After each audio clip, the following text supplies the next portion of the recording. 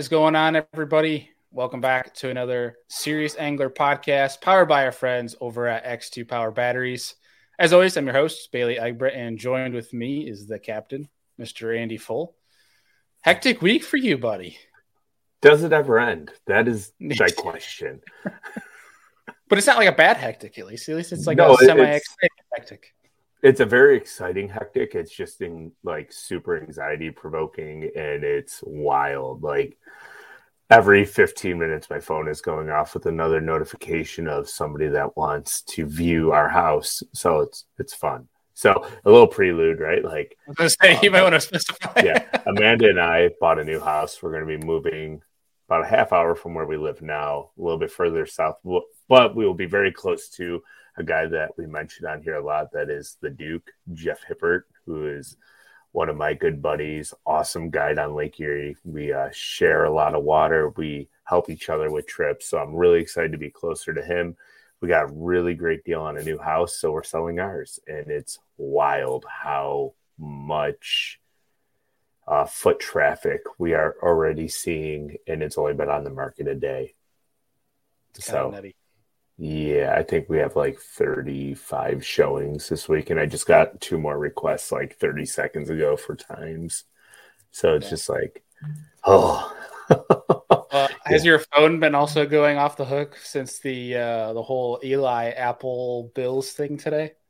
Yeah, I don't pay attention. Bills season is done now. Like, I am a diehard Bills fan, but I don't let sports, like, let's say, control my life. I don't dwell over it. I don't think about it 24/7. Just when they're playing, I have to watch. So I'm already into Sabres mode because they're only 3 points out of the playoffs right now, and they're increasingly looking like a really good team because they're finally getting decent goaltending. So the Sabres might make the playoffs. Let's hope, if they can be like a fringe 91 to 95 point team and maybe squeak in so we can have playoffs back in Buffalo for the first time in 11 years.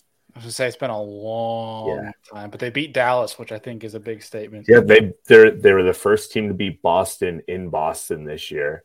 And they also beat Boston. So they beat Dallas. So they beat both top teams in both conferences. So they'll have to wear the black and red for every playoff game with the ratio they got going for those jerseys.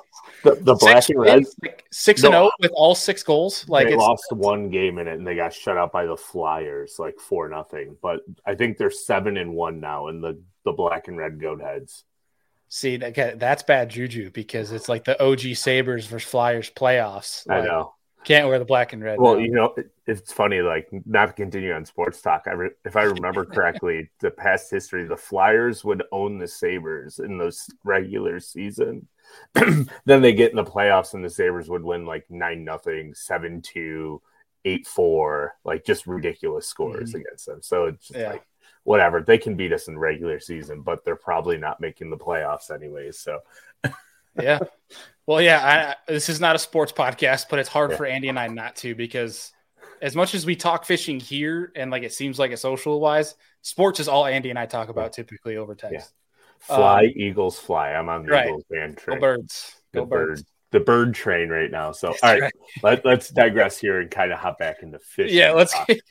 So January 24th, a few weeks away from our Elite Series, MLF, Pro C, our desire to watch professional fishing online all day long is about to kick off. That means fantasy fishing is about to kick off. If you guys have not joined the Serious Angler Fantasy Fishing Group, highly encourage you to do so. But today's guest is a Bassmaster rookie, Mr. Alex Wetherill.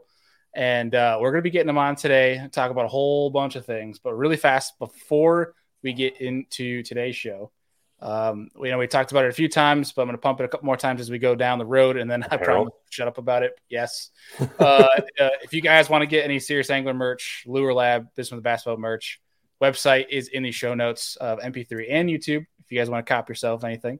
And the hats are almost – I got an email yesterday. They should be on their way here in a couple weeks, which means we might be able to ship them early. So if you want any hats, Serious Angler hats, such, we'll be able to get those out here shortly, hopefully soon. Awesome. Yeah, but beyond that, I mean, I know I'm headed to Florida next Friday. We're going to talk a little bit more of that in a later episode. Deacon's headed to Havasu for the first event of the year. I know he got a whole bunch of Do It Mold stuff in today. Start pouring baits for that event. I know he'll have some content coming over from his page on that. So it'll be an exciting time of year. Things are ramping up. The off season almost done, but I think without further ado, we should get Alex on here before bring on our guest. 5 more minutes. That's right, Mr. Alex Wetherill. What's going on, man? Hey, what's up, guys? Thanks for having me on. Good evening. Did I pronounce? Is it Wetherill? Did I pronounce that? It's Wetherill, but Wetherill. It doesn't really matter. Yeah, Mercer will mess it up 7 times probably before he gets it right. So, it'd be Alex Wetherill. It's not going to affect me. So if you put the W in there, we're good. It's important thing that matters. Well, dude, it's good to get you on the show. It's nice to have a fellow Northeasterner that's still living in the Northeast. I know there's Paul Mueller still, but I mean, most of the Northeast guys that go to the Elite, it's like Jamie Hartman and such, they all move south. So it's kind of nice to have another Northerner on the Elite Series this year, like a true Northerner that's in the States, not the Canadians. But dude, it's got to be. I mean, has it hit you yet that you're about to start your first year on the Elite Series? It kind of has from a timeline standpoint. It definitely has, right? Because from when I got my boat to, I do all the rigging myself. So just went right to work with that, and then took the boat to VFX Wraps to get it wrapped, and then just got it back. Now I'm down in Georgia for something, and then I'm coming back home for 3 weeks. So from that standpoint, it has. But other than that, I'll be honest, it hasn't really hit me in any way yet. I think I told my friends, I think probably the first national anthem is probably when it'll hit me. But so far, it just can come and go right now. Yeah, I mean, from a lot of the guys that we've talked to on the show and just through conversation, it seems like the off season, like regardless if you're on the Elites or not, like opens guys and everything, like the off season, you don't have much time to think. No, and a lot of people don't see that, and a lot of times the preparation and everything that you do beforehand is what kind of leads to success. So I definitely am one of those people that try to do everything in my power to control what I can control, and go from there. This is honestly, it might sound weird, but like this is one of my favorite times of year, being that I'm one, always on social media, and two, I'm a techie, because this is time of year where like guys like yourself have been posting a bunch of content of rigging your boat, getting all the new gadgets in for the year. And I nerd out on that stuff because I love watching the boat builds, things like that. So for me, I love it. For you guys, it's probably hectic because you're like, dang, I got to get this on time. Got to get this on time. Got to get this rigged. Got to travel halfway across the country to get this. Like, heck. Oh yeah, and I think it's a lot of guys' favorite time of year because like you go on, you go on Tackle Warehouse, or you go on like some online shop, and you can't, for us northern guys, like you can't fish, so you're like, oh, this is gonna be awesome next year, so you're just buying up everything that looks good, and yeah, it's a fun time of year. Oh yeah, well, dude, before were you gonna say something, Andy? I was going to say, I had to get out of the habit of buying stuff in the off season just because I would accumulate so much junk that would just sit there that I would end up not using it because it's always the staple baits that you end up using. So it just kind of sits there. I'm like, oh, this is cool. I should throw this. And then set it back down 2 years later. I'm like, oh, I forgot I bought this. So you say you stopped buying, but it like as if you like broke a habit, but we just signed on with Omnia, and that was what helped you get out of that. So don't use that as an excuse like you broke a drug addiction. I did kind of, like you can even ask Amanda, like my lovely wife, right? Like I used to have packages coming like twice a month, sometimes every week. Twice a month ain't bad. No, like, but they'd be like $200, $300, $400 orders, like just bad.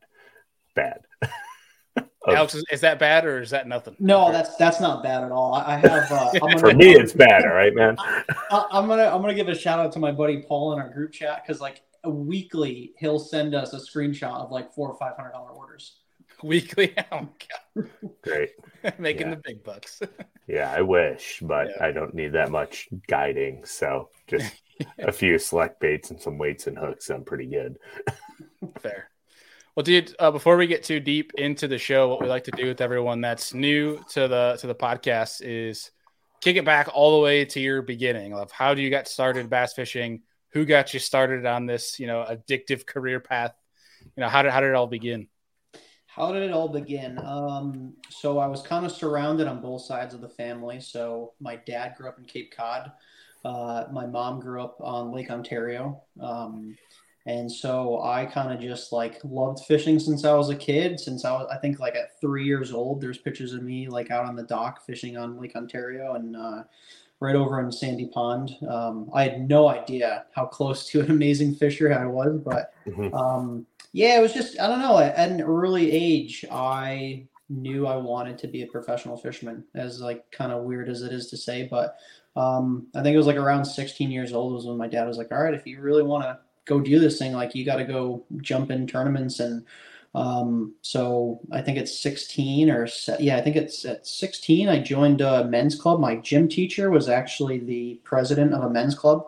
So that was pretty cool. And I got to talk fishing with him, but like, it was kind of wild, like looking back, I spoke at our CBN, our Connecticut Bass Nation banquet, and I was telling this story how like in science class, my science teacher was a fisherman and my gym teacher was the president of this club, and they were talking to each other and they're like, yeah, I was throwing like a green pumpkin Senko, 5-inch Senko with a 1/8 ounce black, worm weight. And like, to me, that was like a foreign language. So I'm like, man, like, what is this like Texas rig that they're talking about, and like a offset wide gap hook? And so it was, I was like, I got to learn this. And so joined the men's club as just a co-angler, just to try to understand how tournaments worked. And so I just went from that to joining the Junior Bassmasters at the time before the whole high school thing started.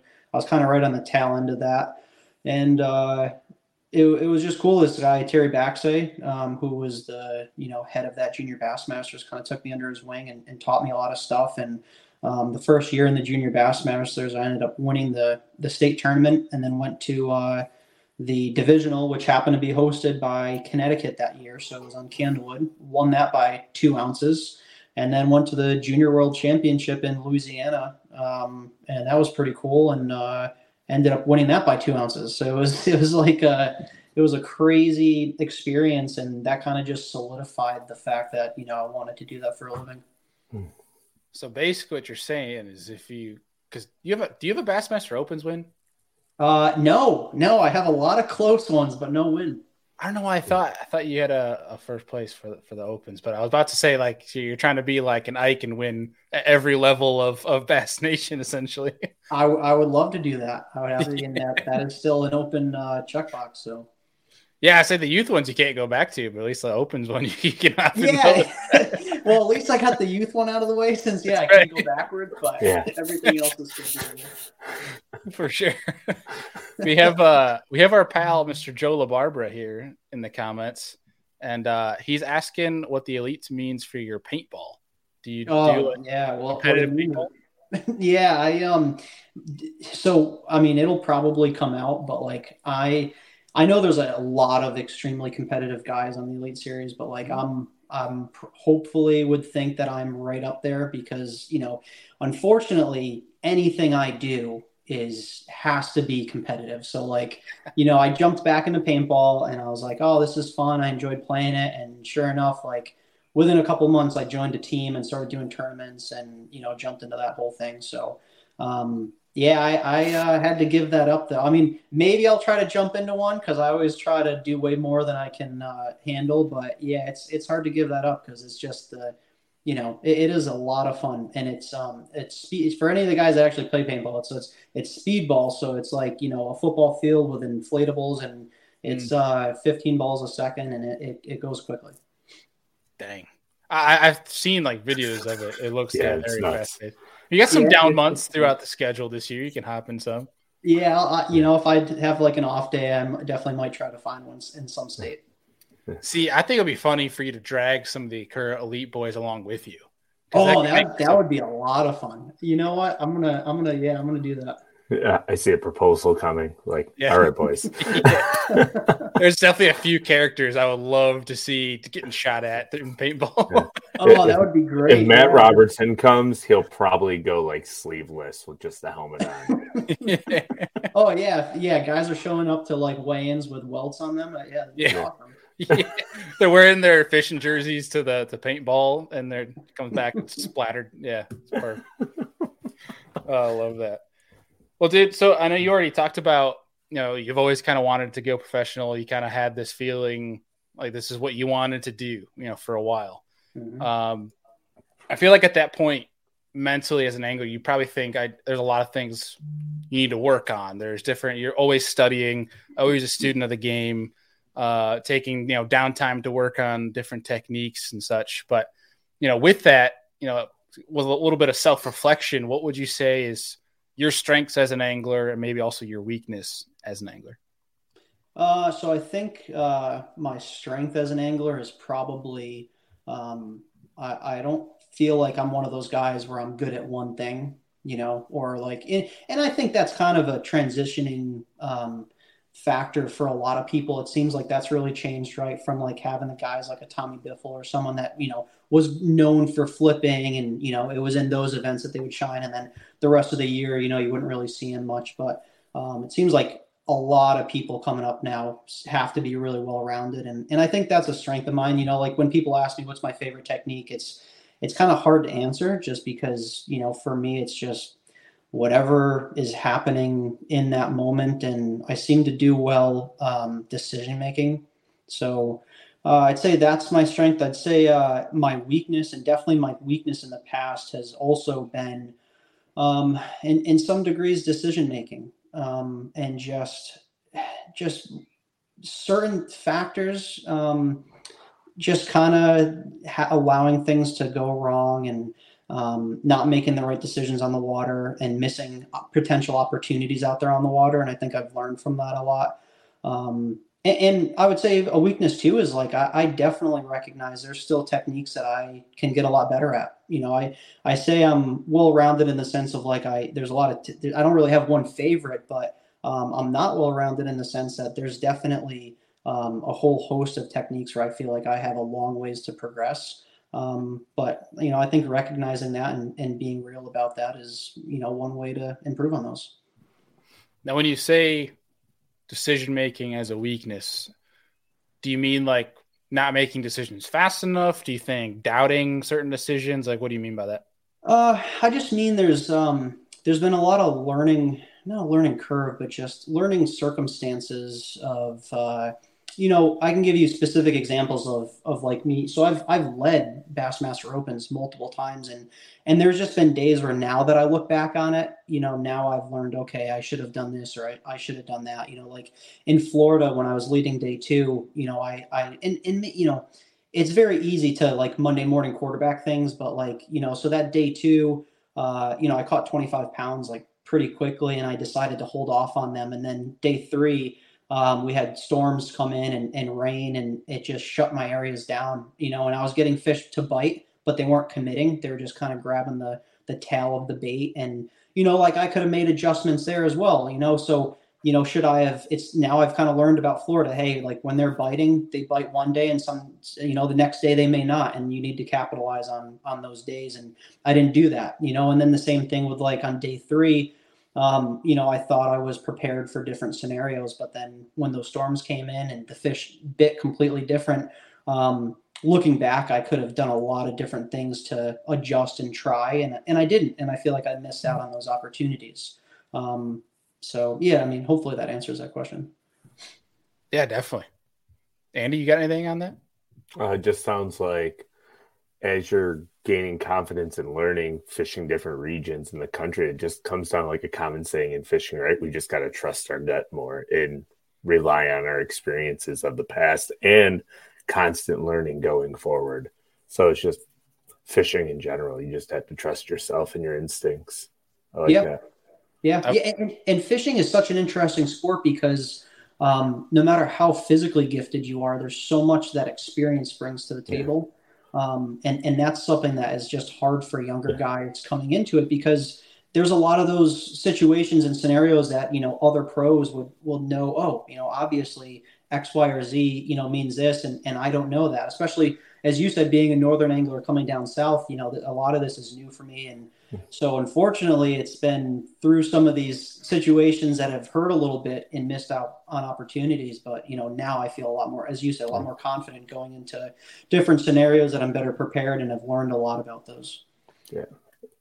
It's kind of crazy how like every other sport is so physical, and then fishing is like 98% mental. Yep. Yep. Yeah, it really is. It's so interesting. I've definitely learned to adapt BP's 5-second rule when it comes to decision making. Where if you lean towards a decision, if you don't change it within 5 seconds, you're stuck making that decision. Yep. Because that's typically what your gut's telling you. Yep. Yeah. Oh yeah. Yeah. Thinking twice, and it's like all those secondary thoughts that come in, and then you like end up changing your decision. Mm-hmm. Yeah. A lot of people do that. Well, I think too, and correct me if I'm wrong here, but me and Andy and I fish Finger Lakes, different lakes around western and central New York, and I believe Connecticut is the same way, that you have some lakes that are crystal clear, and whether it's different portions of those lakes or different lakes outside of that you can experience dirty water. So it's not like you're afraid of any Florida tannic water or anything along those lines if you get into mud situations. He has one of the toughest places on earth to fish near him, the Connecticut River. I'm sorry. You don't have to apologize. I love that place. I absolutely love that place. Yeah, that is a grimy river. Yeah, it's funny you say that, like, because we even have a lake, like there's a lake called Congamon, which is pretty, like, I say it's a lake, but obviously that's relative, but it's funny because there's 3 different, ponds that connect that and make up that lake. And literally from North Pond, you have like 10-foot visibility. And then Middle Pond is like Candlewood, where it's like a normal, 3 to 4 foot visibility. And then South Pond is like 1. So like you can go fish 3 different places on the same body of water. So and I think just in general, fishing up north, although you do get less time throughout the year fishing, I think there's so many different lakes and rivers and just situations, and I feel like in that sense you can get a really well-rounded angler that comes out of the north. Yeah, I mean, when you really evaluate it, there's definitely some places that you can relate to the south. Like there's some little old lakes that no one really thinks about that is muddy, all laydowns everywhere, and you look at that and you're like, okay, I can apply this to down south in a lot of different situations. Yeah, sure. Absolutely. I mean, and that's like the Connecticut River is why I did so well on the James River, this past year. And so it's nice. It's nice. I don't feel like, Florida is really different and some of these places are different, but like it is nice because there's not too many places that I go to where I'm like, okay, I haven't really seen anything like this. Right. And I know you mentioned decision-making and you used Florida as an example, but I think Florida is the one place you could be like, if I made a wrong decision, it's Florida. And that's you could chalk it up. Florida is like its own entity in the bass fishing world. Maybe like South Texas, but that's pretty much it. Uh-oh. Oh, no. Did we lose him? Computer fell asleep. You know what I bet? There he is. I got a phone call and it threw me off. So. I was literally just about to say, I bet he's got like a MacBook or something, and it's you got to either FaceTime or phone call. Yep. That's funny. Well, dude, I mean, what do you for obviously rookie season, first year? What is the biggest thing you're looking forward to, and then maybe one thing you're probably most nervous about? Biggest thing I'm looking forward to is biggest thing that I'm looking forward to, I would say probably, I mean, one of those is the fact that I just made the Elite Series, right? So that's it's been 5 or 6 years on the Opens, and so just doing that and just feeling like finally made an accomplishment, but at the same time, feeling like there's so much more that is not accomplished yet. So that's really cool, and I'm really looking forward to fishing some of these places that I feel really confident about. And I'd say to that same degree on the flip side, there's, I think, maybe only 2 places I've actually been to, which is Champlain and St. Lawrence. And so outside of that, I'm pretty, little nervous, going to all of these new places and having, only 2.5 days to practice them and try to compete with some of these guys that have a ton of experience on these bodies of water. Right. And with that, Michael Bradley in the comments asked, is there an event you're most excited about? So I'm really excited about Florida for whatever reason. I've always done well in Florida. I have I think 3 out of 4 times I've come in the top 10. So it just grass fishing fits me really well, and I'm really excited about that. And then I would say I'm really excited about Champlain and Lake Ontario too, just because the quality of fishing there is, and coming from the north and understanding it a little bit. I'm pretty excited to go catch some smallmouth up there. I was gonna say you're probably pretty close to Champlain, right? Yeah, it's 4 hours away from me, but I mean, I will readily admit that there is a lot that I still have to learn, on those places. But because it's close to me, it's a little easier to potentially go there for a weekend and get some extra practice in versus, going to say Texas and the Sabine, and it's kind of hard to make it out there. Right.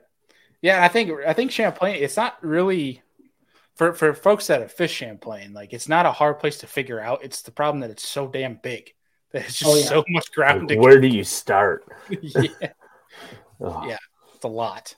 Yeah. So I mean, heading into this season, are you adjusting anything, from practice to how you prep for these tournaments like you did in the Opens? Are you changing anything now that you're going the Elite Series, or are you just going to kind of hit event 1 and see what needs to change for event 2?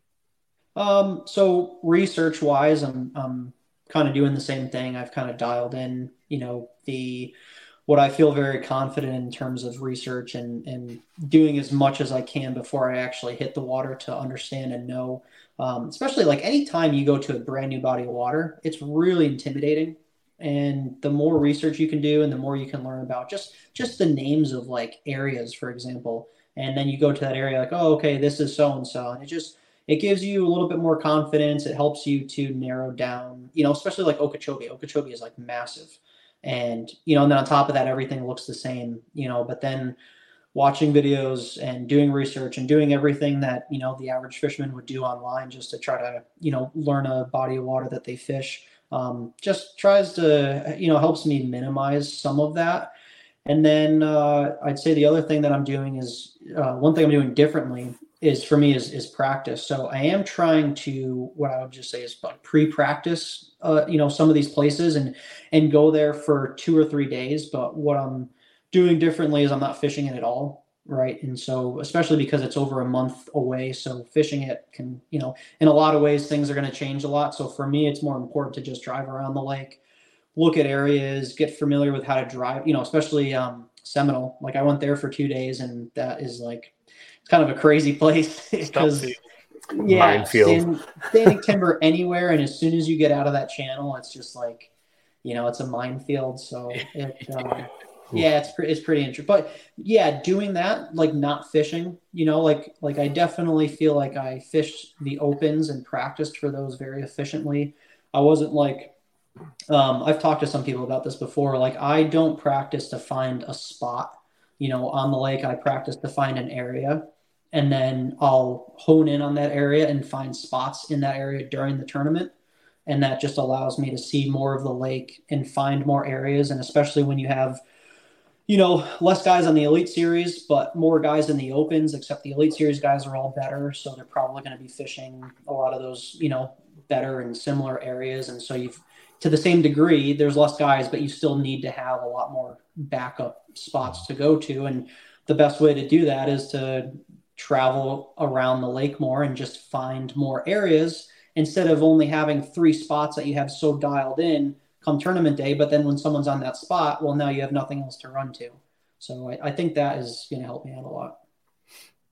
I always like this conversation of finding an area over finding a spot, because we've talked about it a couple times in the show where like Fighter said after his AOI where he wants to be 70% confident, basically. I should say 70% confident. He said 70%, like he doesn't want to be 100% on knowing what's going on in the event. Like in practice, he wants to figure just a few things out and then let the tournament be where he fully explores what he found in practice. I think that one's an interesting one. And I think I really like the pre-practice idea of just riding around, where a lot of people I think can get trapped in fishing, and they get trapped in hey, I caught him here, but your tournament's 4 months away. Like, Yep. probably not information that you should hold, solid for when you come back. I really like the point. Yeah, just one note to that. Like, I remember fishing some of the like Bass Nation divisionals, and like there was one year where I was a co-angler and not a boater, and I remember like going to a spot, and it was just like totally different from what us as a team had found during the week leading up to the tournament.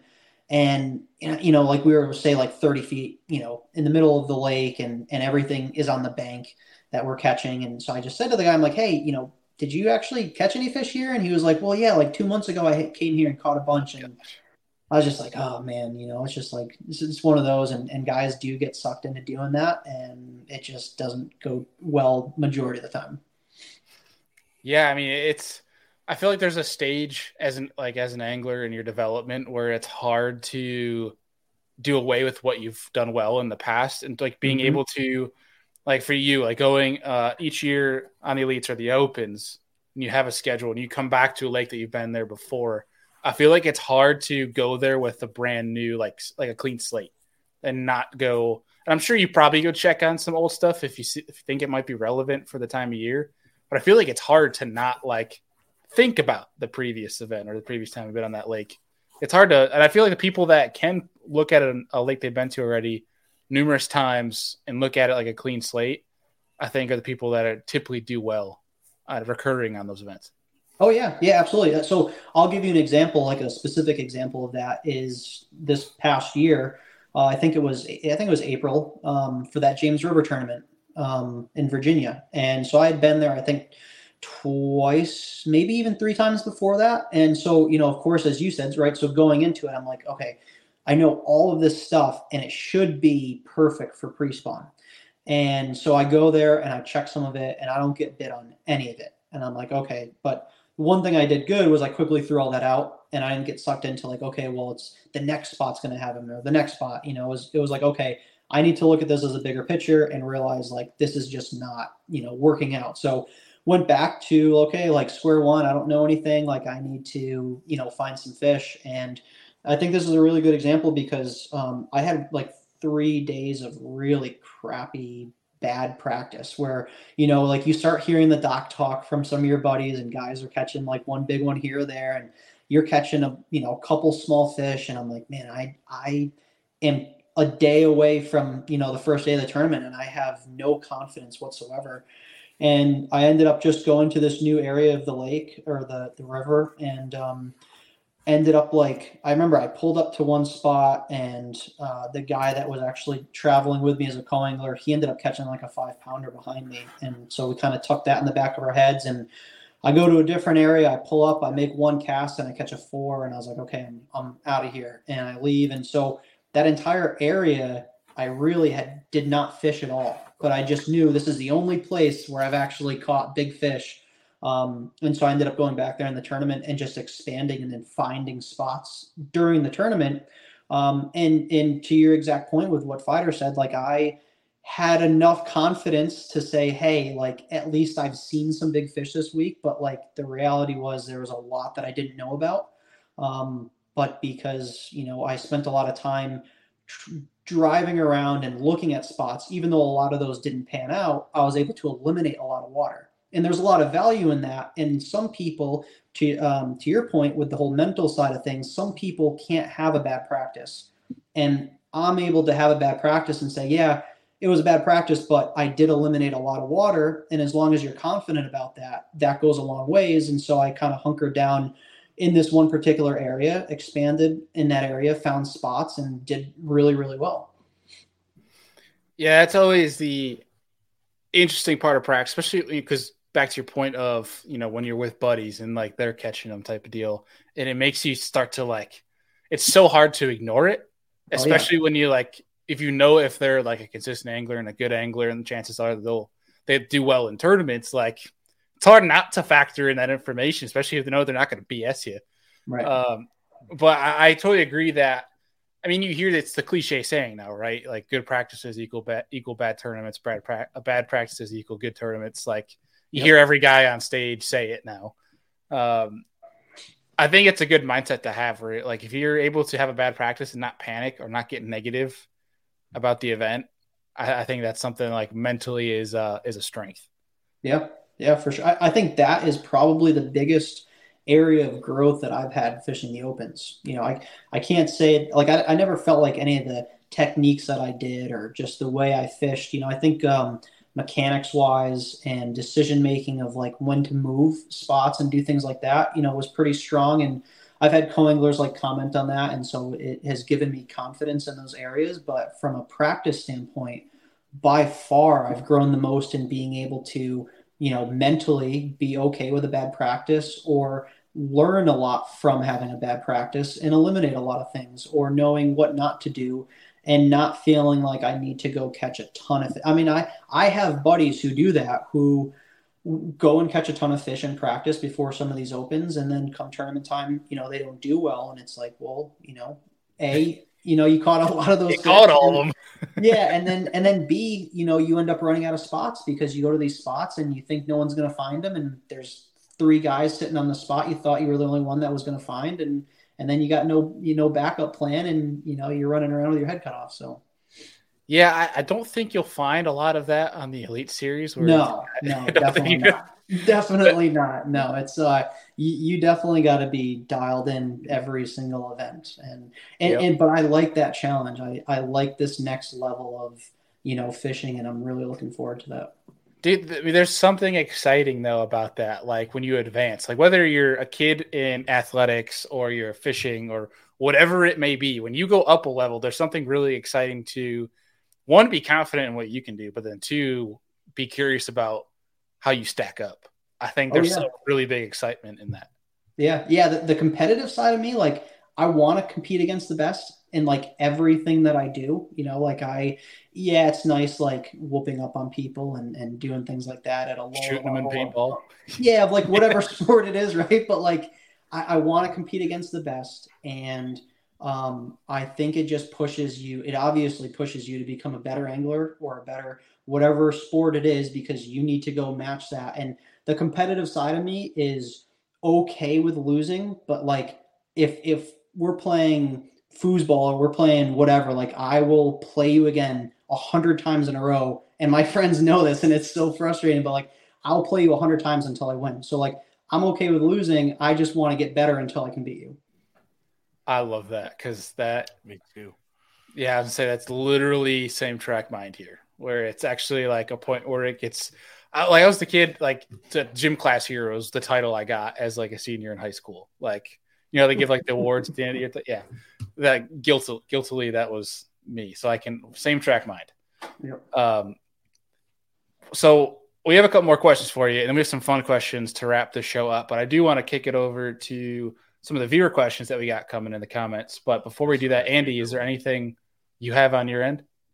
Oh, I do have one question. I know last year, following your page, you ran a CX21 Camus, right? Mm-hmm. Why did you switch to the 20-footer this year? So the biggest reason for that was the 20s are a little bit faster, and I'm hoping, and I've kind of found out that like I don't feel a big difference from a 20 to 21. Like it. Yes, it's definitely a little longer. There's a little extra space, but like the 20 is more than enough for what I'm doing. And the biggest reason I did it was because the 20 is a little bit faster. And again, to the point of like any potential advantage that I can have, I want to do. So if I can push a boat to 74, 75, I'm going to be able to potentially throughout the entire year get on a few extra spots that I wouldn't have been able to.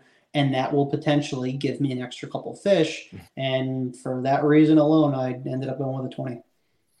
Yeah, I've heard nothing but good things about the 20. Like, it's great in rough water. It's a rocket ship. I have a CX-19, and I guide out of it on Lake Erie, and I love that boat. So it's great in rough water, even at 19'9". Well, I'm glad to hear that, because I haven't taken this one in big water yet. Yeah, I bought my boat at Thayer's, and when I was there talking to Richie, he was talking about your problem. Well, he wasn't talking about you switching to a 20, but he was telling me how much you love the 21. Oh yeah. So, yeah. Yes. And I think there's a little bit of trade-off, right? Like a 21 in big water is nice because, you have that extra length. And so, you know, you might spear a few less waves, but the 20 is kind of more nimble. And, you know, from the guys that have 20s, they say they really like it in big water just because of, you know, the maneuverability. And so, I didn't really have any issues switching to a 20. It's the first year I've ever done it. But I talked to enough people that said, hey, yeah, you know, 20 is still more than enough for what you're going to do. Yeah, I would agree that Bailey's been on my boat, the CX-19. It fishes way bigger than what it is. So I thoroughly am impressed with the Camus bass boat line. I don't know what I'll do on my next boat, but I might lean a 20 probably. Nice. If I can get it in my garage at my next house. Yeah, I hear that all the time. So, doesn't fish as big as my Hobie though. That's true. All right, so I'm gonna kick it to some viewer questions here. We have Ryan Crowley who's asking, do you think the Sabine will fit your wheelhouse from all your Connecticut River experience? Oof. It seems that way. It definitely seems that way. But you know, I don't know.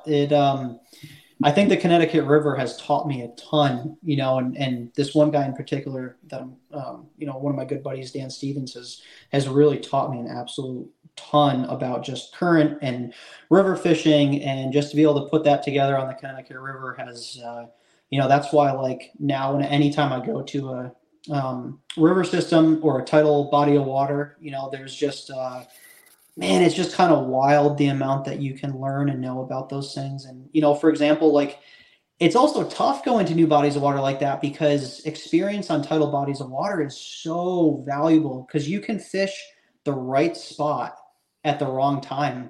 And so it's like, how do you cover water and try to find things? Because it's not like, yeah, I covered all this stuff. Well, you covered the stuff, but you didn't cover it at the right time. And so, to answer the question, I'm hoping and I believe that at least from just having tidal experience that I should hopefully, you know, come in there with some confidence and do well enough at the Sabine. Yeah, I think you've heard that a little bit about like some of the Ohio boys, like you hear from the Ohio River, another tough fishery. Like it comes to an advantage when you have something, especially the fact that you like that river. You said that earlier. I think that could definitely be of help. Yeah.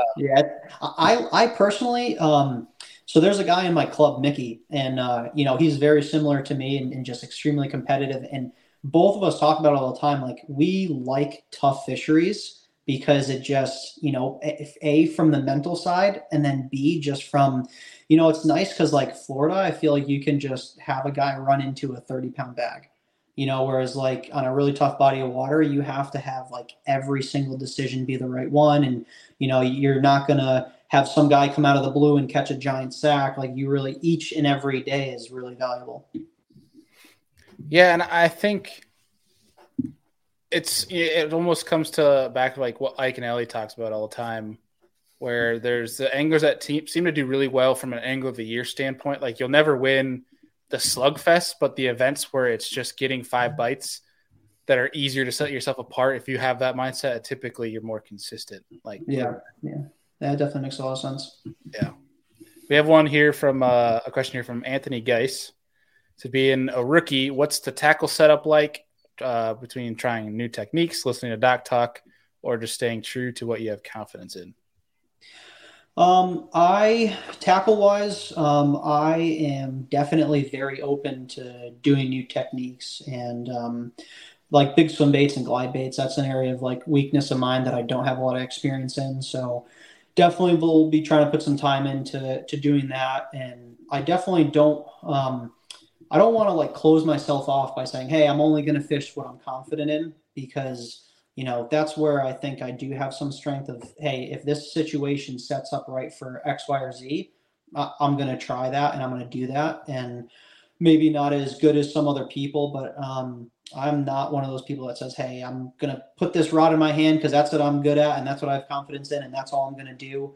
And then even just from a tackle standpoint, physically, like I try to balance it as much as I can. I try to be as efficient as I can, and I do want to fish confident baits and whatnot, but at the same time, I don't want to try too much. I don't want to put too much tackle on my boat. I try to be very efficient, and a 20-foot boat is a good example of that, of like, I am so specific and so analytical about every little thing when it comes to that, with just the way I set up my electronics and the mounts on the boat to the tackle and where I put that in the boat. I think it was Aaron Martins in a seminar that was talking about every 1 pound in the back of the boat is equal to 3 pounds in the front. So, it's really important to distribute the weight and all the tackle in your boat correctly. And that'll be an interesting thing as a rookie, trying to be prepared for a ton of different scenarios, while at the same time, I don't want to have too much tackle in the boat. So yeah, that'll be interesting. That is always one thing. I mean, maybe it's just the kayak angler in me, but bringing too much stuff versus having the right stuff and being prepared for the oh crap situations. And yeah, maybe it's the fact that if you guys are 3 miles away from the ramp, it takes you 2 minutes to get there, where me, it'll take me 45 minutes to an hour to get back. Yep. Yeah. Well, what's funny is you see this the most in co-anglers, because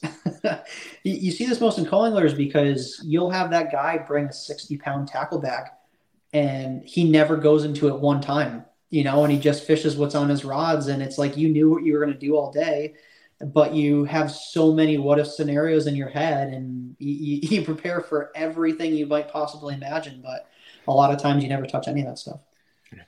I have a funny, the way I come when I hop in other people's boats, I actually laugh about how little tackle I bring. It'll be 5 rods and a drawstring bag with hooks, weights, a couple bags of plastics. I might need a couple crankbaits, a couple jerk baits, and 1 plano box. I'm okay, I'm good. I've covered what I think I need today. And if I don't catch them, it's my own fault. But as a co-angler, you should be willing to fish your confidence, because you don't need as many bites, specifically in Bassmaster Open tournaments, as your pro angler, right? So you should really fish what your confidence is out of the back. So you should be able to limit it down to just a few things, in my personal opinion.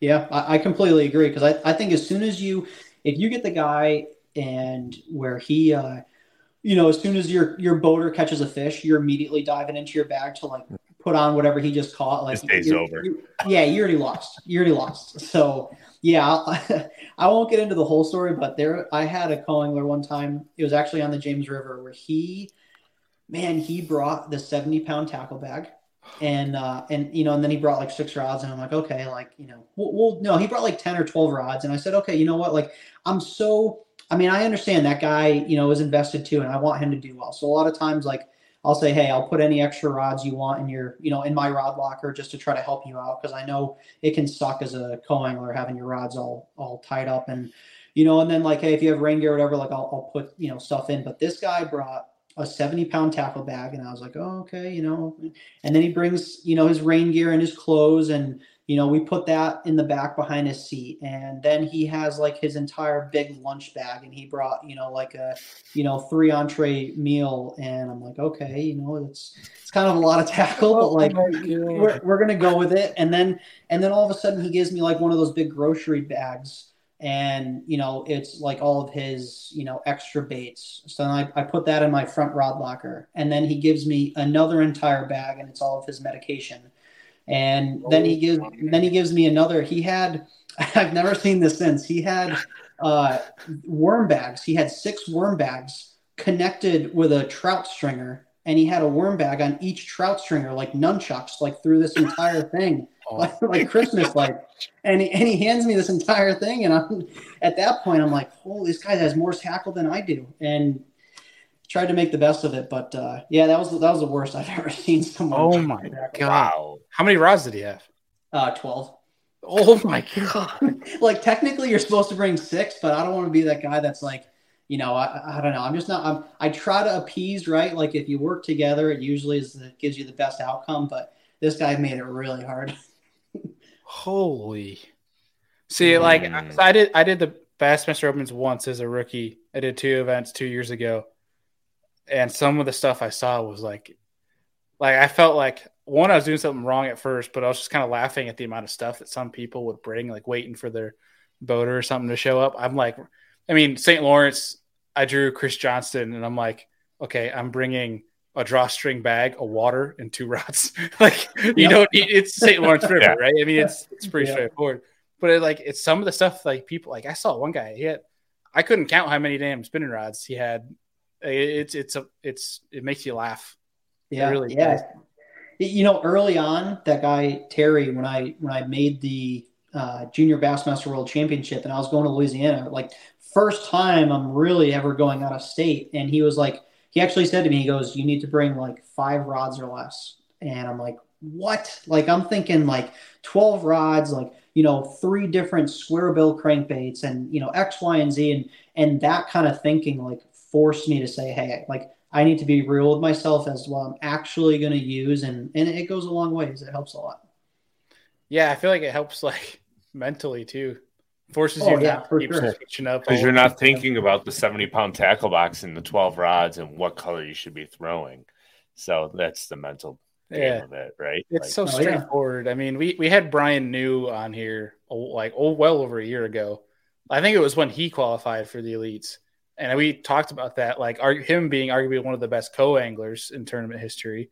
And he's just like, he goes, if you just keep it simple, like chances are you're probably going to cash a check if your voter's around somebody. He's like a drop shot for smallmouth or largemouth and a Senko. Like you're probably going to cash on all of those around the country. Yeah. Yep. Because all he needs is 3 bites, right? Like in the opens as a co-angler, you need 3 bites. Yeah. Like if you get 3 bites, you're doing okay. Mm-hmm. Usually. Right. So we have another question here from Basser Mike that I think is going to be I'm fairly curious about. He said, "How is the welcoming for new Elite Series newcomers, like for rookies? Have you talked to any of the guys yet? Are you traveling with anybody?" So I'm not traveling with anyone because I know so few people. The few people I do know, already have travel, partners and buddies. So haven't fit in at all yet, but it's interesting. I don't really know. There's some guys, like some rookies that like know everybody, right? And so it's like very easy to transition in, and I'm coming in hardly knowing anyone. So we haven't like had a meeting. I guess last year they had some big meeting before the event or something. So, a lot of people met people, and I've met a couple people on the water, and I've just met a few people over the course of the last couple of years. But so far, I'm still kind of in the dark on things, and I got a lot to learn. So I'm the new nobody. Yeah, the new kid at school. Yep. Now's your time. Like you can really punk some people. Yeah, they don't know you. Exactly. I'm definitely going to try to take advantage of that. Yeah, I'm sure there's some characters that you probably could get pretty good too. So one of the questions I have, we're going to start wrapping things up here a little bit. We're going almost an hour. But I wanted to talk about prior into the show is, being from the Northeast, obviously we have a lot of diverse fisheries as we talked about earlier in the show, but take like a Lake Seminole, for example, that's down south. That's fairly unique in that we don't really have, these stump fields, minefields, as we talked about that Lake Seminole is. What are some ways that, your first time on that body of water as someone from a completely different region of the country that you're trying to do to help yourself understand it, help yourself break it down, the first time you put the boat in? Yeah. So you can, the first thing you want to do is kind of put some parameters around what you are going to expect. And that comes from like, okay, water temperature, what should you be expecting, time of year, like seasonally, are you expecting them to be spawning? Are you expecting post spawn? So, from like the general, articles that you get from like these older guys, there seems to, like every state, there seems to be that like older guy that, still is posting blogs for the last 20 years. And, maybe he doesn't give you the most specific information, but some of it is very valuable just to give you some parameters. And then also a parameter around like, what should I expect to catch weight wise? And that's really important because you want to know if the 15 pounds that you're catching in practice is really good, or you need to be catching 25 pounds and the 15 pounds isn't going to get you a check. So once you kind of understand, hey, it's probably going to take 20 pounds a day to win. And, maybe the fish are going to be on beds. And so I need to be looking shallow, or do I need to be looking offshore? So you can kind of narrow some of that down. It can be dangerous to do that because you don't want to put yourself in a box either. You don't want to say, hey, these fish are going to be spawning. And then Seminole, for example, Brett Hite, did the total opposite of that and found a pattern nobody else was doing. So if you go down there with too many preconceived notions, it can hurt you. But to your point earlier on, you said some of these guys that are new coming into this thing are usually the ones that do better because they don't have all that history to throw them off. So I think generally speaking, because you're getting all this information online, and for me, that looks like the articles online from whoever, and specific articles from tournament results and what guys were using and what baits and what colors and X, Y, and Z. And obviously there's some gray area to that because not everybody always tells the truth and not everybody shows what they actually caught, and you have to remember that too. But it can at least point you in the right direction. And then also watching YouTube videos, and that is like, especially nowadays in the last 5 years, I'd say, you can literally find tournaments and guys with their GoPro from previous tournaments and watch them fish almost as if you're a co-angler or a marshal in the boat, and you can learn a lot just from that. And that's invaluable in a lot of ways because you can't, BS your way, with a camera in your boat watching you catch fish on this tournament. So, I think if you do all of those different things, it can really put a lot of things into perspective and really give you some confidence going into a body of water. So when you go to a place like Seminole, if we're using that as an example, like before I even go there or when I show up, I already know the names of all the different arms. I already know, hey, like at least historically, this area is really good for spawning, or this area, this creek arm is really clear water in the spring, whereas this one's muddy. So maybe I don't want to spend a whole day in this arm because it's muddy. Maybe I want to spend a quarter of the day and just see, whereas, I'll allocate some more of my practice time. And so you can, narrow things down like that. And I feel like the more you do that and the more prepared you are before you even come to the lake, it takes a lot of guesswork out of the way and at least just gives you parameters in which you can work and expand a pattern. Yeah, I mean, shoot, the Bassmaster YouTube channel alone has all the rewinds that are like 6 hours long that literally do like show you like, hey, this guy, he's leading the tournament. Here's where he's at on the lake. Yeah. Like it shows you the whole map, like with the point and they're on to. Yep. It still kind of surprises me that guys don't complain about that stuff, but. Yeah, I definitely think that's tough. I see little to no fish finders now that actually show the map, on the camera. Everybody, either has it on just sonar or turns it off on the back, whereas like, I feel like if you look at like around 2010 and like earlier than that, like there's so many times where the camera, shows the guy fishing and shows the back unit and shows like the GPS and, sometimes you even get like GPS coordinates on there. So yeah, and you didn't have Bassmaster showing like exact spots the way you do now, but that's kind of par for the course. Yeah, I mean, I guess it's level playing field being that everyone has access to it, but like when they blow it up the map and you see like you're on Neely Henry and West Logan's Head, like you can see, okay, that's where you won the tournament. Like you understand it's kind of interesting. I mean, I guess it's that the fact that it's out there makes it a level playing field, but you're exposing some stuff. That's for damn. Oh yeah, it is. Like I have to imagine it's got to be frustrating for some of these guys because like you take a week to find this one spot, and then Bassmaster shows you right in this one point and shows you the house in the background, and you got 30 guys going there the next week. Yeah, or the next day. Yeah, or the next day. I guess when there's $100,000 on the line for each event, I think that kind of probably puts you in the equation. Yeah, but, goes out the window. Yeah, but then when you come back, you just got to know. You're like, oh, they know where I was if they, if they do blow up that map and they see where everyone's at. But yeah, when you come back, that's now a community spot. Right. Yeah, everybody's been there in practice. Every fish has been caught. Yep. All right. Well, Andy.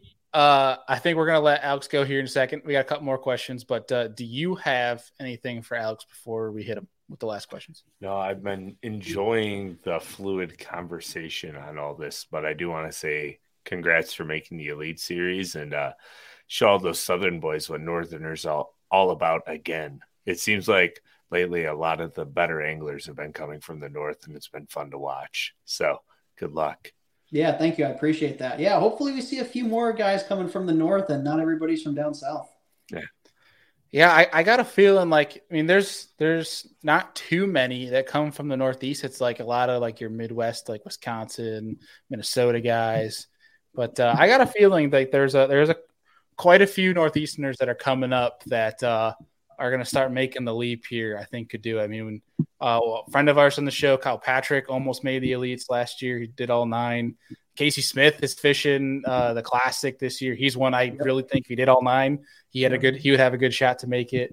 Alex Coral's one that I don't think many people know about in here, but he pops in the comments, and I think if that dude, I don't think he has the confidence in himself, but he is probably one of the best in New York State. And if he did all 9, I think he would make it too. Well, didn't he fish like the team trail championship down in Florida and had like a really good event a couple years ago? I feel like 2 years ago. I do not recall, but I know I think he got 11th at the team championship at Hartwell this year. Yeah.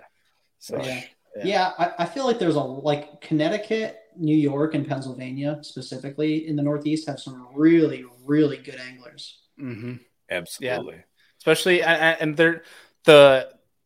this is applicable to just about almost every state, especially the South too, that there's guys like at your local Bass Nation or some of your local competitive trails that simply just don't want to or can't go fish all 9 or try to make 100%. perfection. 100%. Yeah. There's a lot of guys that for one reason or another, and Casey Smith is a good example of that. Like he hasn't fished all 9, but the dude's a phenomenal angler and a friend, and he definitely could hang. And, for some guys it's family, some guys it's job or something else. And some of these guys don't do it, but yeah, I mean, I tell people that all the time, like, I made the Elite Series, but it doesn't mean like, at the end of the day, there's a ton of really, really good anglers. And just because you're not on the Elite Series doesn't mean you're not a phenomenal angler. That's right. There's guys out there for damn sure that would wax the floor with some elite boys. That's for sure.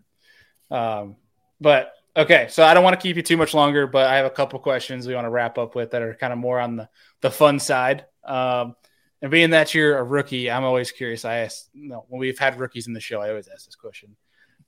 So obviously you haven't had your first event yet, but have you put any thought to, when you're going to go launch on morning 1, day 1 of the year, like if there's a specific angler you're going to look at and you see on the boat that you're about to go compete against that, you're like, oh crap.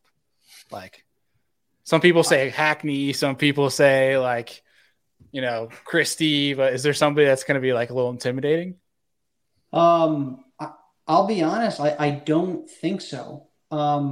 I definitely had that happen to me so before I fished my first Bassmaster Open, I remember going to Champlain one time, and I remember like, there's like an alley at the gas station. And I'm freaking out. What am I doing here? Yeah. I'm like, because it was the first time where I took what I saw in Bassmaster and then saw it in real life, like in person.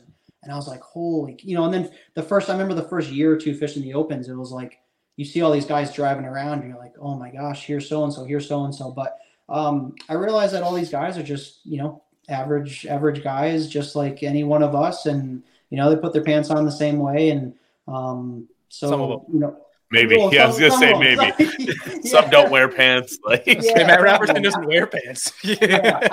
I mean, who knows? At some point, I'm sure that intimidation factor will probably come into play. I'm not going to sit up here and say like I'm immune to that, but no, I don't, at least, up to this point, I haven't, gotten nervous about that yet. No, I honestly though, I think when you do feel that, and I feel like every rookie feels it a little bit. I think that's a moment though that I think you should savor because I would predict you're going to have a long career on the Elite Series, but I think that's something that will probably be like a fresh feeling for you. You know what I'm saying? Like it's probably only going to be a small window where you feel that because I think you're going to get comfortable quick. But I mean, I think personally, a way to just get comfortable quick is to go up to Hackney, just be like, I'm the captain now, bro. Like, take the back seat. Like Godzilla ain't got nothing on me. Just going like, well, you guys know the story, right? With like Pat McAfee and what's his name from the Vikings, the running back. Are you talking about the current running back? No, the older Adrian Peterson. Like so Pat McAfee, when he like went up to the captain's meeting, like shook his hand as hard as he possibly could to try to like intimidate the guy. So that's what I'm gonna go up and do to Hackney. There you go. Yeah, just like 2 hands, just bear grip. Just don't let go. Awkward as can be. I'm just gonna stare him in the Double eyes blade. and just shake it as hard as I can. You could go for that, or do like you do the handshake, but then you tickle the wrist. Or you go like you come in fast and firm and just give them like just the tip of your fingers. Yeah, I don't know if I want to do that. I don't need Just grab rumors the going around before the first event. Oh, that's amazing. Oh, this guy tickles fingers. I don't need that going around. Yeah. I mean, hey, that's one way to establish yourself as a character for Bass. Yeah, I guess so. It'll get back to Zona one way or another. Yeah, like when Mercer used to do like the weird like talk before like the shows on ESPN when he'd have like the 5-second countdown, like who has the weirdest handshake, and they're all like Alex tickles fingers. Tickles fingers. Yeah, what I don't need is Mercer coming up with a nickname based on that. I wonder if it's the legitimate Kevin Bacon. It's like Kevin Bacon in the house. Yeah. All right, so I got 2 more questions. We'll make them quick, but one that I've started really like to ask everybody that comes on the show that obviously pro angler or their livings in fishing to some capacity is if it wasn't for fishing, what career path would you have chosen? Oof. So funny enough, when I was growing up, for the longest time, I wanted to be a Navy SEAL. Okay, that's for like the longest time. If I might have done something like that, or I know I can't do an office job, so it definitely wouldn't be that. It would be man, I don't know. Yeah, I think I would probably would have gone into the military or done something like that if it wasn't for fishing. All right, respect. All right, last question of the night. We asked everybody again that's new to the show this question. That is, if you can sit down with 3 different individuals, they do not have to be in the fishing industry. They could be alive 1,000 years ago or alive today. It doesn't matter. It could be anybody. You could sit down with 3 different individuals, have a steak, have a beer, and pick their brain. Who would you invite? So I'd say probably the first person. It would either be I gotta say it'd either be like Jesus, right, or like one of the disciples, right? So just from that historical standpoint, I feel like that would be so interesting, and just the conversation, just to expand into that whole area would just be so interesting to discuss. I think number 2 would probably be Jordan Peterson. I watch a ton of his podcasts, and I just think he's such an intelligent person, and so much that you can learn from someone like that. And and I think number 3 would probably be maybe like one of the previous presidents, and just be able to get some insight into some of the stuff that they go into in this country and government, and just the business side of things, and even just government and things like that interest me so much. And just from an analytical standpoint, I follow a lot of that stuff, and I love listening and learning. So I guess if I had to choose 3 off the top of my head, that's where I'm going with. It'll be very intriguing to get like a Washington and be like, look at the world now. Like, are you happy with us, or are you pissed? Right. I'm going to say the latter.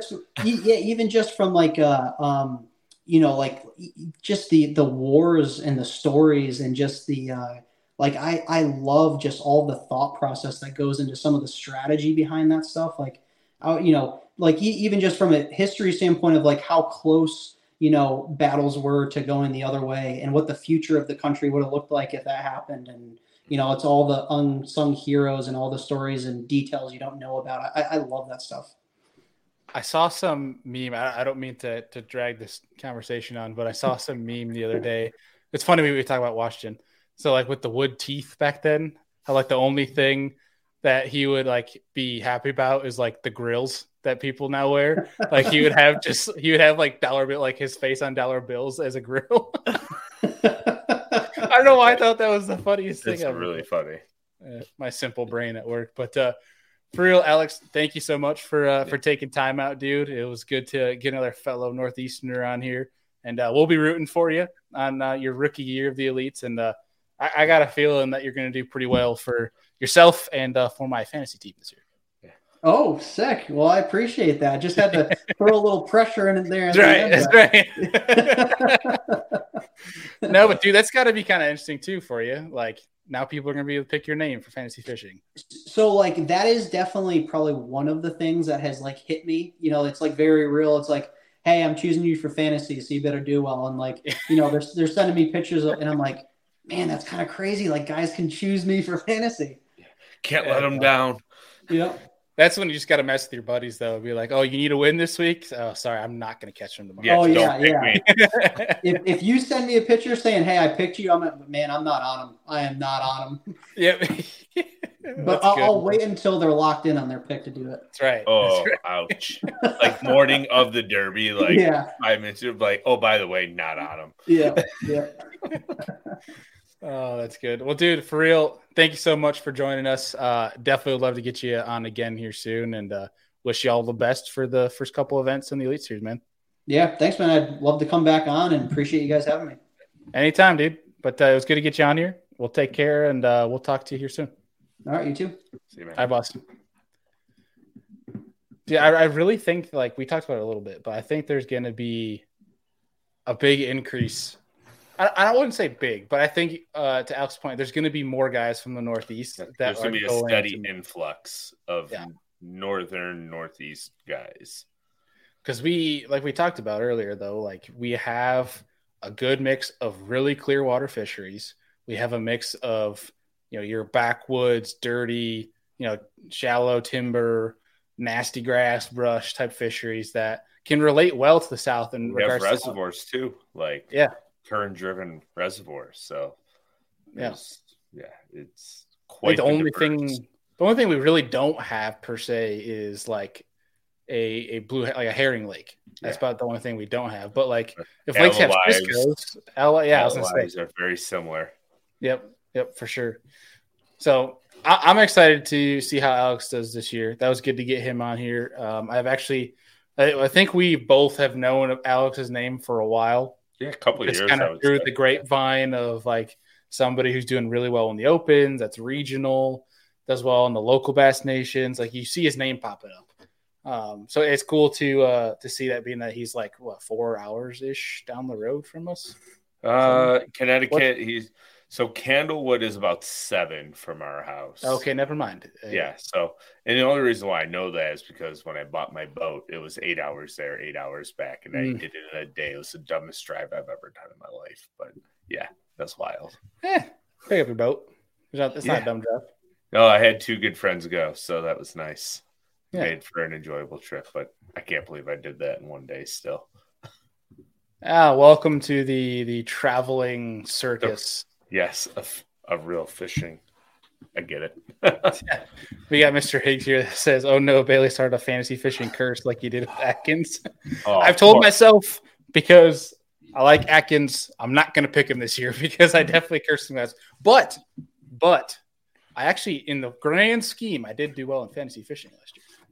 Yeah, you're the best in the group, but the worst in the group, which makes no sense. Yeah, it makes no sense. We got to decide. We haven't announced who actually like our group that we're competing against, on the shows is this year. We got to decide if we're going to do like the actual fantasy, like make a group, or we're going to do the golf scoring like we did last year. Golf scoring will be fun with 5 guys. So, because it's going to, because it opens up the scoring even more. So, yeah, it's fair. Yeah. I mean, you could have 1 or you could have 5 points. Yeah, that's true. I didn't think about that. Get buried. You get buried quick. Which is like, it's nuts. Cause like, it's wild how that can actually switch from the golf scoring side, which we'll talk about that at a later show. We actually do have to schedule that coming up here. We'll let you guys know when we're going to do our, season Kickstarter for fantasy fishing. We have 2 new people that are going to join us. We are, just to let people know, we'll at least announce this, is that we're Bartless for fantasy fishing shows for the year. Bartless. We're Bartless. Less Bart. He's got a lot going on, so Bart is not rocking with us for fantasy fishing. But we do have, technically, I guess, Andy, 3 new members joining us, but 2 permanent that are going to be on the whole show, and 1 is actually an Elite Series pro who's going to bounce in for a couple minutes to kind of give us a live from the lake, how practices go and what the lake's shaping up like. That way you kind of almost have a little insider information of like, is the lake fishing well? Is it sucking? What is the weather doing to the fishing? Can we say from that person, take it with a grain of salt, or I feel like, well, I don't want to give too much away because it'll be fun for the show, but he might act like he doesn't know what's going on, but he knows what's going on. Oh yeah. Yeah. He makes himself sound dumber than he is. We got some guesses in there. KJ Queen, that's a good guess, but no, it's not. It's not KJ. We can let you keep guessing, but we're actually going to wrap the show up here in a second. We have a fun show for Friday coming up with Luke Palmer. Luke Palmer's going to come back on the show, catch up with him, how the off season's been going, talk about next elite season. I'm sure we'll dive into some technique and some more like strict educational stuff with him as well. And then on the same episode, when we're done with Luke, we'll probably go with Luke for about an hour or so. We're getting on Steve Owens, who's the new tournament director for Bassmaster Kayak Series. Awesome. And for folks who may not know or folks who may be interested, Steve Owens is probably one of the best tournament directors in the country when it comes to the kayak stuff. I think that was a huge move for Bassmaster to really help establish the trail. Been able to get on the phone a bunch with Steve lately, talking about the schedule for Bass that actually just launched today. But we were talking some rules and things he has planned for the future of the trail. And I think Bassmaster is in really good hands, especially if they allow Steve the flexibility to go do and take the trail where he'd like to take it, because I think it'll be in really good hands and create really, two really good trails for kayak anglers to fish on the national level. So that'll be a good one. That'll be a really good episode. Hope you guys will enjoy that. Hope you guys enjoyed today's episode. If you did on the MP3, please give us a rating and review. We're at like 99 reviews, I think, on Apple Podcasts. So get to 100. Woo. Yeah. Appease my OCD and get us to 100, please. Because it's like that weird one thing like that. Dude, I'm that weird person that like in the truck and I have my volume, it has to be even numbers. If it's an odd number, I freak out. Yeah. I feel like I subconsciously like adjusted to even numbers too. Like without even doing like scrolling through, like 16 is perfect. Like for this station I am listening to or this music or whatever. Or 18, like 16 or 18 is usually where it's at. Because I like a medium loud. Medium loud. Yeah, if I'm in the truck by myself, it's definitely a medium loud. But if Land's in the truck, it's a medium soft. Medium soft. Yeah. Yeah, she doesn't really like the music too loud. But dude, I it's such a good point though. Like I'll go to back up the truck out of the parking spot or something, and like the rear mirror comes up, so you can't see what the dial is for volume. So you start turning, and you're like, oh crap, I can't see what it's at. And then you'll think guess, like, I think it's an even number, but then you have to check it again and you start putting it back in drive. Just subconsciously, like, okay, it's 18, we're good. Yeah. And I don't know why we just got on that tangent, but it happens. But real quick, before we sign off, Jonathan Gauthier wants to know what the best cheap starter electronics are for his first kayak he purchased. Ooh. I would first ask what your priorities are. Like, Are you wanting mapping? Are you wanting 2D? Are you wanting side imaging included in that? I guess it depends on what you want. If you want more just bang for your buck, like the most you can get for the cheapest of price, I'd probably, if you kind of go on the cheaper side, I'd go like a Helix 5 because you can get all that tech in that little fish finder. And it's like super mobile, super light, out of the way, being that's only a 5-inch screen. I was going to say Helix 5 or Helix 7. Yeah. I mean, even a 7, I think, is like $500. Yeah, it's usually, I think it's $100 more than a 5, and you get way more screen, way more screen, and then you can even get side scan built in and down imaging. So yeah, and I know Jonathan, you messaged us a bunch on the Facebook. We talk over there, so feel free. We could talk further on that. So if you want to shoot us a message, we can walk through some of that. But Andy. Any guide trips or anything like that coming up for either steelhead or smallmouth for the spring that people can get in on? So May and June, I want to say I have 8 days left in each month. So 8 days in May, 8 days in June. The month of February and the end of January is going to be like a day-by-day basis. If I think there's going to be good enough weather to go. So like good stream conditions, I'll kind of just post up, be like, I have this weekend open. So right now, today, I just posted Saturday and Sunday I have open because we're going to have temperatures in the mid to upper 30s in good highs at night, which means upper 20s, low 30s. So not a huge temperature swing is huge in the wintertime for the stability of these fish. When you get really cold nights this time of year, they just don't bite, and then we get a lot of slush ice on top of it, and we can't fish till like 1 o'clock. So that's a wasted day to me, so I won't even offer guide trips on days like that. So the conditions have to be perfect for January and February. The only issue with these months, and it's not even truly an issue, it's not a numbers deal like it is in September, October, November, but we have the opportunity at a true giant, like a 12, 13, 15, 16, 17 pound fish this time of year before they get ready to spawn. So this is when the big ones come, but instead of getting like 15 to 30 bites today, we might get 5 or 2 because they don't need to eat. They eat every 25 to 30 days. So you just got to trick a couple.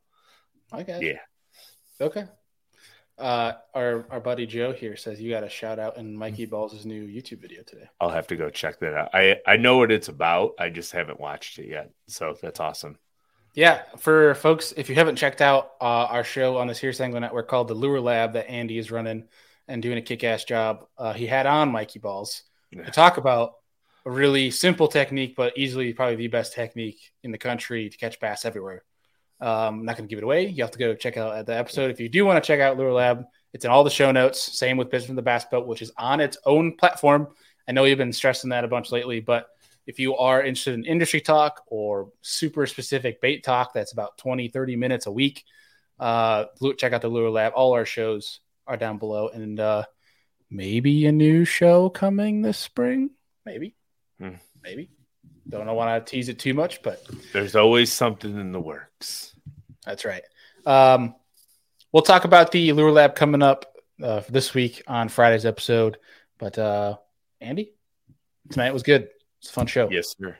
You rock as always, folks. I want peace. Should have that, but whatever.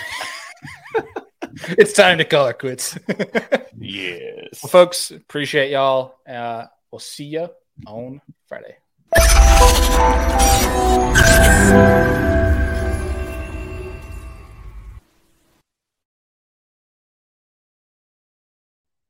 Well, that was an awesome show. Hope you guys enjoyed it.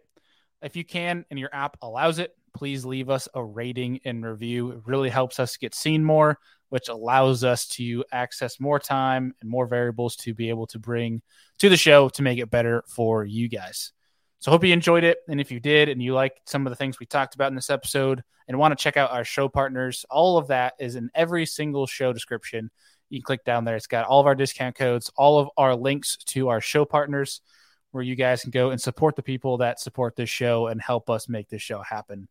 And of course, this show does not happen without you guys. You guys know we appreciate you. You're the Serious Angler fam. You're the reason we're here. Appreciate y'all, and we'll see y'all on the next one.